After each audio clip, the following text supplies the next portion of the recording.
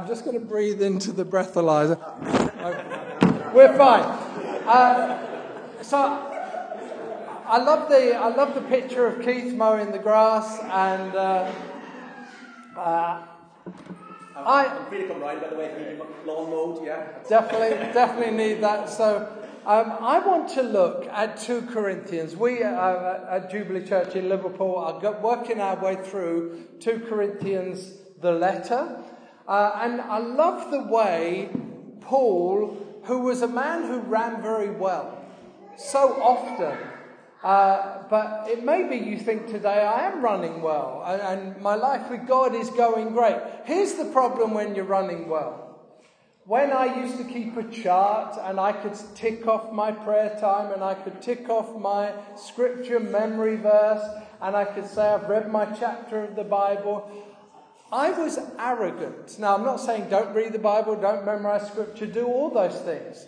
But you can think it's all about you.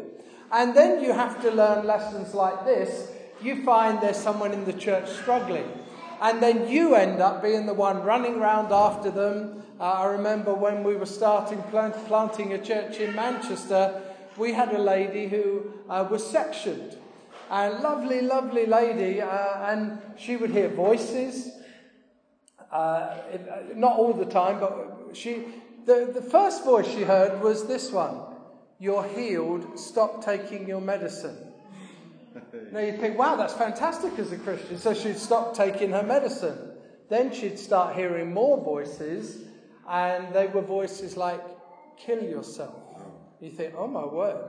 And then she would go down, really down physically. She would stop eating, she would stop sleeping, and she would end up eventually, her body shutting down and being sectioned. When she came out, I had an arrogance about me that said, I will help her. And I will be, I didn't actually say this, but I tried to be her saviour. That's the problem when you're running well. You sometimes think it's all about you. I used to beat myself up after sharing the gospel with someone. And as I was walking away, I'd go, oh God, I'm sorry I didn't say that argument. And I should have used that argument. And again, it was all about me, thinking it was me. And it was about my gospel presentation. And her whole salvation depended on me. The Saviour. We're not the Saviour. And Paul, who was the most remarkable man in the New Testament, apart from Jesus, obviously, had a lot of reason to be very proud. He'd been trained as a Pharisee. He was obviously brilliant with languages. He was a Hebrew of Hebrews, a Pharisee of Pharisees. He was overtaking all the other young guys in the Pharisee school, or seminary, I suppose.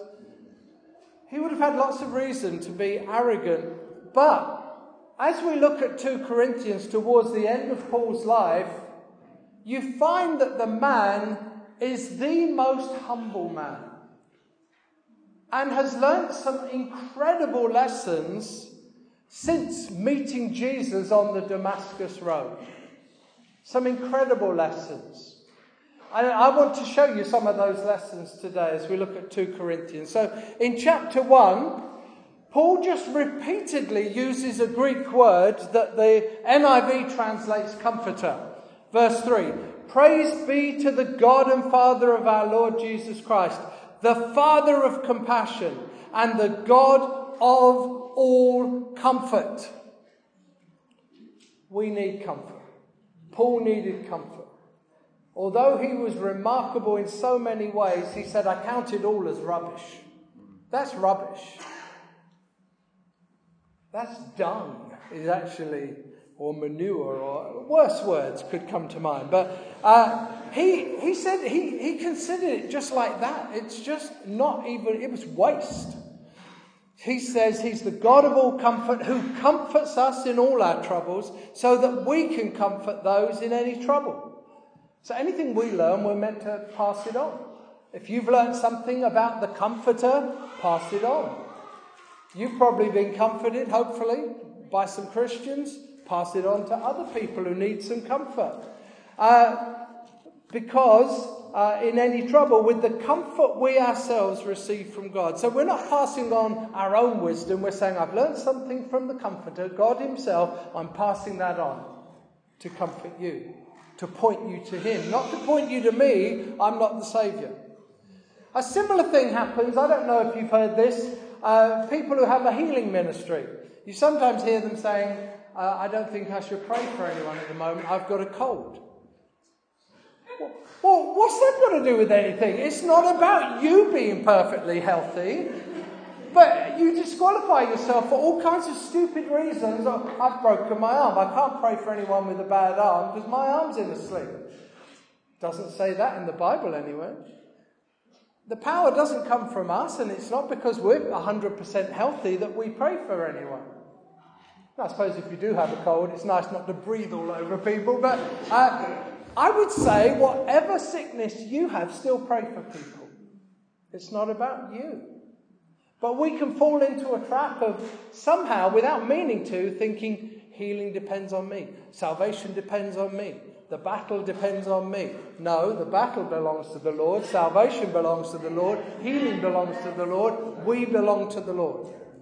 And Paul is trying to tell us, he says, just as we share abundantly in the sufferings of Christ, so also our comfort abounds through Christ.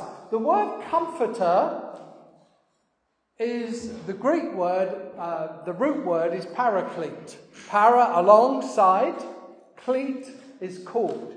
The one who is called alongside. God comes alongside Christians. And I don't mean he only comes when we need help because we're in trouble.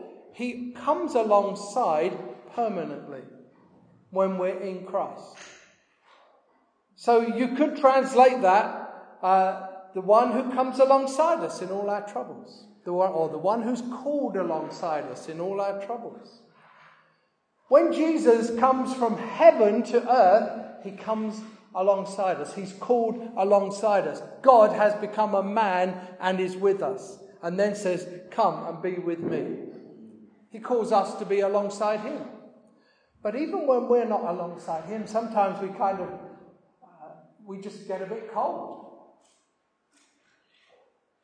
He's still alongside us. He doesn't leave us. So Paul, who was remarkable, has had to learn some great, great lessons of humility, which I love. And so through the letter to the Corinthians, and I would urge you, just read 2 Corinthians sometime. Just for your own encouragement. But we're going to pick and choose 1 or 2 verses in 2 Corinthians. So in chapter 1 and verse 8, Paul talks about his own suffering, which was remarkable. There's lists of his suffering. He was left in a sea for a day and a half. You think, wow. You've probably watched films about, adrift at sea or something. Some film where you see sharks swimming around. But we don't know if there were sharks. But nonetheless, Paul was in a sea. Shipwrecked, left. And God protected him somehow. He was beaten with rods. He was stoned by the Jews. They tried to kill him by stoning him to death. And it seems that God either protected him or raised him up from the dead after he was left for dead. So he's got a whole list of sufferings. I'm not going to look at all those now, but this is what Paul says in verse 8 of chapter 1. We do not want you to be uninformed, brothers and sisters, about the troubles we experienced in the province of Asia. We were under great pressure, far beyond our ability to endure, so that we despaired of life itself. Have you ever despaired of life itself? You're like Paul if you have. I have. I have one time thought, I'm going to jump off. Such an overwhelming sense of I'm going to kill myself. But when does that come? Usually when we're very low, very vulnerable, then the devil thinks, right, I've got you now, Christian. You're as low as you could be. Now is my time. Now is my chance to rob, to destroy, to kill. He doesn't play fair. He doesn't try and wait till you're doing a bit better and you're really getting a lot from the Bible studies you're doing and loving church life.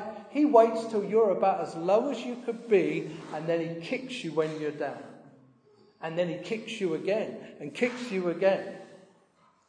Paul despaired of life itself. Indeed, we felt we'd received the sentence of death. But this happened that we might not rely on ourselves, but on God who raises the dead. That's the great lesson from Paul, that he has met the resurrected Jesus who's risen from the dead. He's put his trust in the God who raises the dead. He himself, although he's weak, knows that there's a God who's full of power and can raise the dead, and he will be raised one day too. That's the hope of the resurrection that Paul himself has. That it's not just Jesus, it's Paul himself. And every Christian will be raised on that last day when Jesus returns. So Paul has a deep, deep conviction that he's in the hands of God, wonderfully in the hands of God, who raises the dead.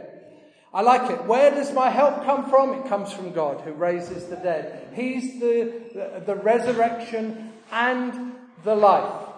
And so when Paul is suffering, what does he do? Number one thing, he relies on God. When you're suffering, rely on God. You could look around and think, where's everybody? Where's my help come from? It should come from... No, it comes from God. It's the only place to look. Because he's the only one who will never let you down. Ever. Ever. And so in Proverbs, it says this: trust in the Lord with all your heart and lean not on your own understanding. Our own understanding is very twisted. Very twisted on what we think is right, what we think is fair, what we think should be done, what we think... But God is the one who knows how to look after his people. And he says, lean not on your own understanding. We're going to sing a song after the sermon called Lean Hard. Paul says, when you're in any trouble, lean hard on God. That's where you've got to go. Paul's own suffering made him lean hard. And as you lean hard on God, you find that sometimes when you thought, I'm not moving, I'm not going anywhere, I'm not growing as a Christian, you look back on that period of your life and you think, wow, I moved quicker then than when I thought I was moving well. Who's the little toddler with the red car? What's his name? Who? Isaac. Isaac is moving pretty quickly with his car right now. However, that's as quick as Isaac can go. If we took Isaac, put him on someone's shoulders, on Daddy's shoulders, and Daddy ran, Isaac would go much, much quicker. Isaac would say, but I'm not moving, my legs aren't moving. The truth is, when God picks us up and carries us, we move much, much quicker than when we think we're doing well. We think we're running well, and God says, actually, I'm going to move you even quicker when you think you're not moving at all. That's the whole picture of the footsteps in the sand. It's just a brilliant analogy because it's remarkable when God carries you, he carries you quickly. And you don't think you're moving. And you moan and moan, or I've certainly done it, moaned and moaned saying, I'm not growing, I'm not moving. And then I look back and think, wow, I have changed more in that period than at any other period in my life, apart from being born again. The most remarkable things happens when our Father, the God of all compassion, takes us, puts us on his shoulders or carries us in his arms. We move much better that way. And we think, yeah, but I'm having to lean hard on God. Surely God must get worn out. He doesn't get weary. Where does our help come from? It comes from the one who raises the dead, who never grows weary. Even youths grow weary, the Bible says, but God doesn't. We're meant to look to him, wait on him, hope in him, and we will rise up. And often we rise up because he's lifting us up and he's carrying us on his shoulders. That's the God we've put our trust in. So Paul's first thing when he's suffering is lean hard on God. The second thing Paul tells us is that he's learned that suffering just reminds him who he actually is in this fallen flesh. So look at 2 Corinthians 4. It'll come up on the screen. Verse 7. Paul suffering again. He says this, but we have this treasure in jars of clay. This treasure is the gospel message, the born-again experience. We're alive in God. And we've got a message to bring. But all that treasure, God and how he's got us in his hands, all that treasure is in this jar of clay. And a jar of clay is common. Whenever any archaeologists go into the Middle East, they find clay pots everywhere, shards of clay everywhere.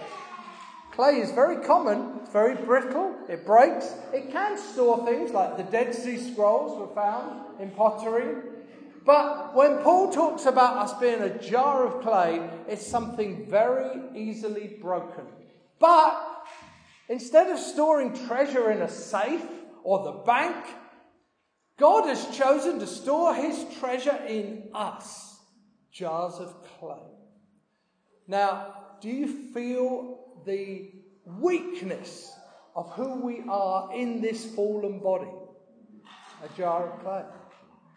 It's brittle, it cracks, it breaks, it's vulnerable, it's weak. Paul says, we have this treasure in jars of clay to show. Now you may think, oh, surely the jar's got to be better if it's in one piece. But actually, treasure shows more as the jar starts to have cracks in it. You think, oh, there's a bit missing. Oh, I can see the treasure. And you sometimes listen to a lie, and the lie says, you cannot share your testimony right now because your life's a mess. The jar of clay's cracked. Let me tell you a secret that's actually right here. The jar of clay that's cracked reveals more of the treasure inside. So when we're most vulnerable, sometimes people see Jesus in us even more. Even more. We have this treasure in jars of clay to show that this all-surpassing power is from God and not from us. See, when you're struggling and low and hurting and vulnerable and weak, and then you say, look, I'm just like you, I'm really hurting, but let me pray for you. And then they get healed. You know it's not you. It's God through you. They get saved. You know it's not you. It wasn't because your great testimony is so amazing that they're all following you. No. God uses us in our weakness. And Paul says, we were hard pressed on every side. I kind of see a car crusher. Have you ever seen one of those things? It's like... And this great big car ends up in a little metal square. Paul says that's what happens to us. We're under attack. There is a spiritual battle. And we're hard pressed on every side. But we are SpongeBob. Because when you hard press SpongeBob, it's like, he's back. You can crush a sponge as much as you like, it bounces back. Somehow, until God calls us home, we bounce back. It's remarkable. These vulnerable jars of clay somehow hold together. You think, well, that can't work. I'm just crushed to pieces. I'm hard pressed on every side. Yet, I'm not crushed. Why? You're in the hands of God. He knows how to look after you. He knows how to carry you. Struck down but not destroyed. That's our God. You see, Paul, when he went around doing extraordinary miracles and seeing amazing healings and the kingdom of God advancing, he himself tells us that he had bad eyesight. So bad was his eyesight that the Galatians said we would pluck our eyes out if we could. Paul says, see with what big writing I write. His eyesight's going. And yet, God used him to do extraordinary miracles. Not because he was perfectly well himself. Don't disqualify yourself when you're not doing amazingly. You're not doing amazingly sometimes is the very thing God needs you to be for the treasure of God's all-surpassing power to shine out through your life. Our testimonies are more powerful when we're being hard-pressed on every side. Because you're still following Jesus, even though you're in the car crusher. Wow! How unbelievable is that? You're still going on with God. That is a great testimony right there. See, sometimes people look and go, I can see why you're a Christian. Because everything's going great for you. Actually, that doesn't impress anybody. What impresses people is they can't see why you'd want to believe in this God with all the trouble you're going through. Paul says it's so that this treasure is revealed. It's a remarkable thing to learn. So that in chapter 4, Paul says he's learnt something so deep that if you can get a hold of it, it will change your perspective on this life. And this is the way he puts it in 2 Corinthians 4 verse 16. Therefore we do not lose heart, though outwardly we are wasting away, jars of clay. Yet inwardly we're being renewed day by day. God's at work in us. He's caused us to be a new creation. This new creation life is breaking out. But it's housed in this jar of clay. And this is the amazing truth that if you can get it, I think will just serve you for the rest of your Christian lives in this life. Verse 17. For our light and momentary troubles. And you think, wait, whoa. Just back up a minute. You just told us you were hard pressed on every side and yet not crushed. You just gave us this long list of how much trouble you were in and how difficult it was and how you even despaired of life itself. And now you're telling us these lighter moments. Whoa. Do you want to rephrase that, Paul? He says no. Because when you fix your eyes on the God of all comfort, and you fix your eyes on our hope that is eternal, everything has a new godly perspective. So Paul says, if you get a hold of the God of all comfort, the Father of compassion, then what seemed incredibly heavy, and such trouble that you couldn't bear it, Paul says, in comparison, the heavy glory that awaits us, it's like, have you ever had those scales where you put something heavy on one side and something like a feather on the, and it just jumps like that, the balance scales. Well, Paul's saying it's like that with our heavy hearts. Compared to the glory that awaits us, it's just like a feather. It's an eternal perspective. Paul then says it's not only light, it's momentary. You think, well, Paul, you've been going through this for years. Almost since the Damascus Road, he was persecuted. First of all, Christians didn't even trust him. Barnabas had to go and get him. Because no one trusted the guy. He's tricking us. He just wants to throw more of us in prison. He wants to have another Stephen where he's there and another martyr is killed for Jesus. Or in the name of Jesus. But he wasn't tricking them. He really was converted on the Damascus Road, but no one trusted him. But Barnabas, an encourager, went and got him and said, come and help me. Some of us are going to be Barnabases. We're going to encourage people to come and help me. And Paul actually gets going and kind of overtakes Barnabas if you read the story of Acts. But this is what Paul says. It's momentary troubles. How does that work? We live in comparison to eternity, 40 years, 50 years, 60 years, 70 years, 80 years, maybe 90. Some live to 100. The Queen will probably still be there, giving them money. But even 100 years, which is an incredibly long time on the earth for us, compared to eternity, that's probably 100 years. My finger touching my thumb. Eternity is from that way to that way and just keep going forever and beyond.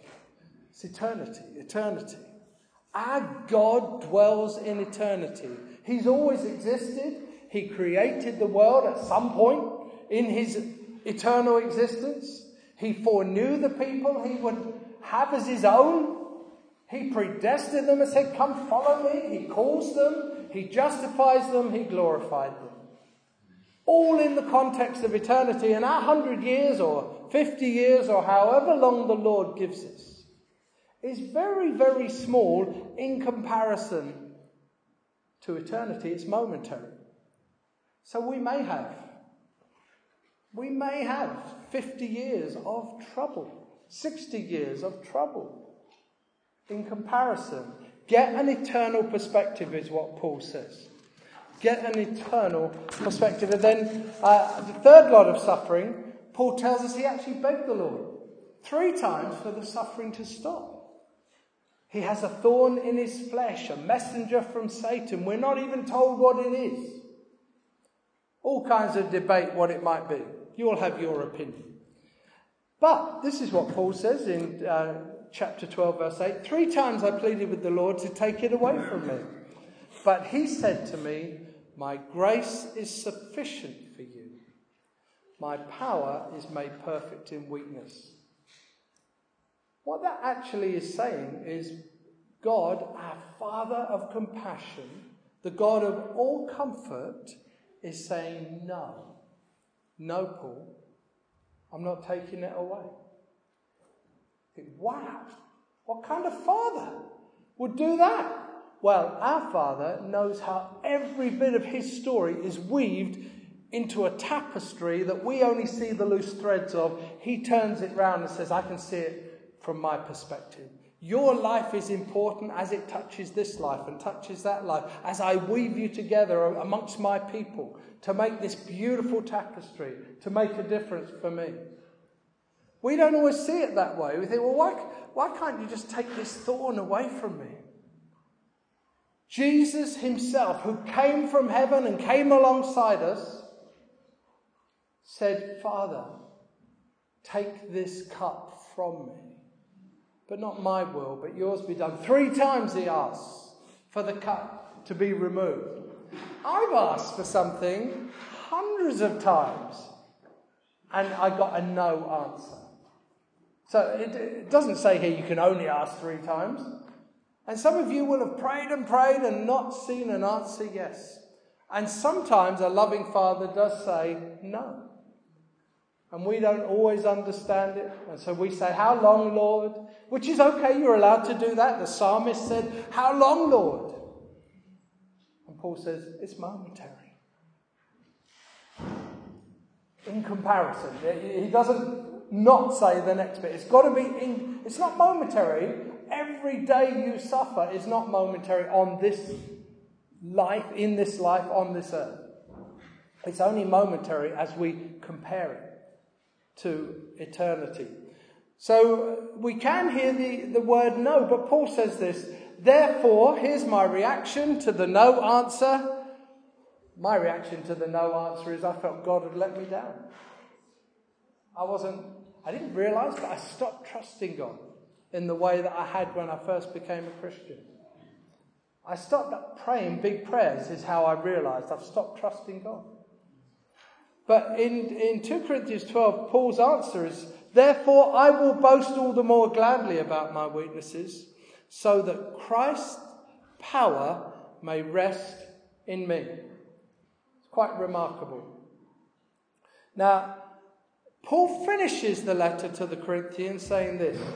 Please, if you've got a Bible with you and you are turned to 2 Corinthians 13, get a pen.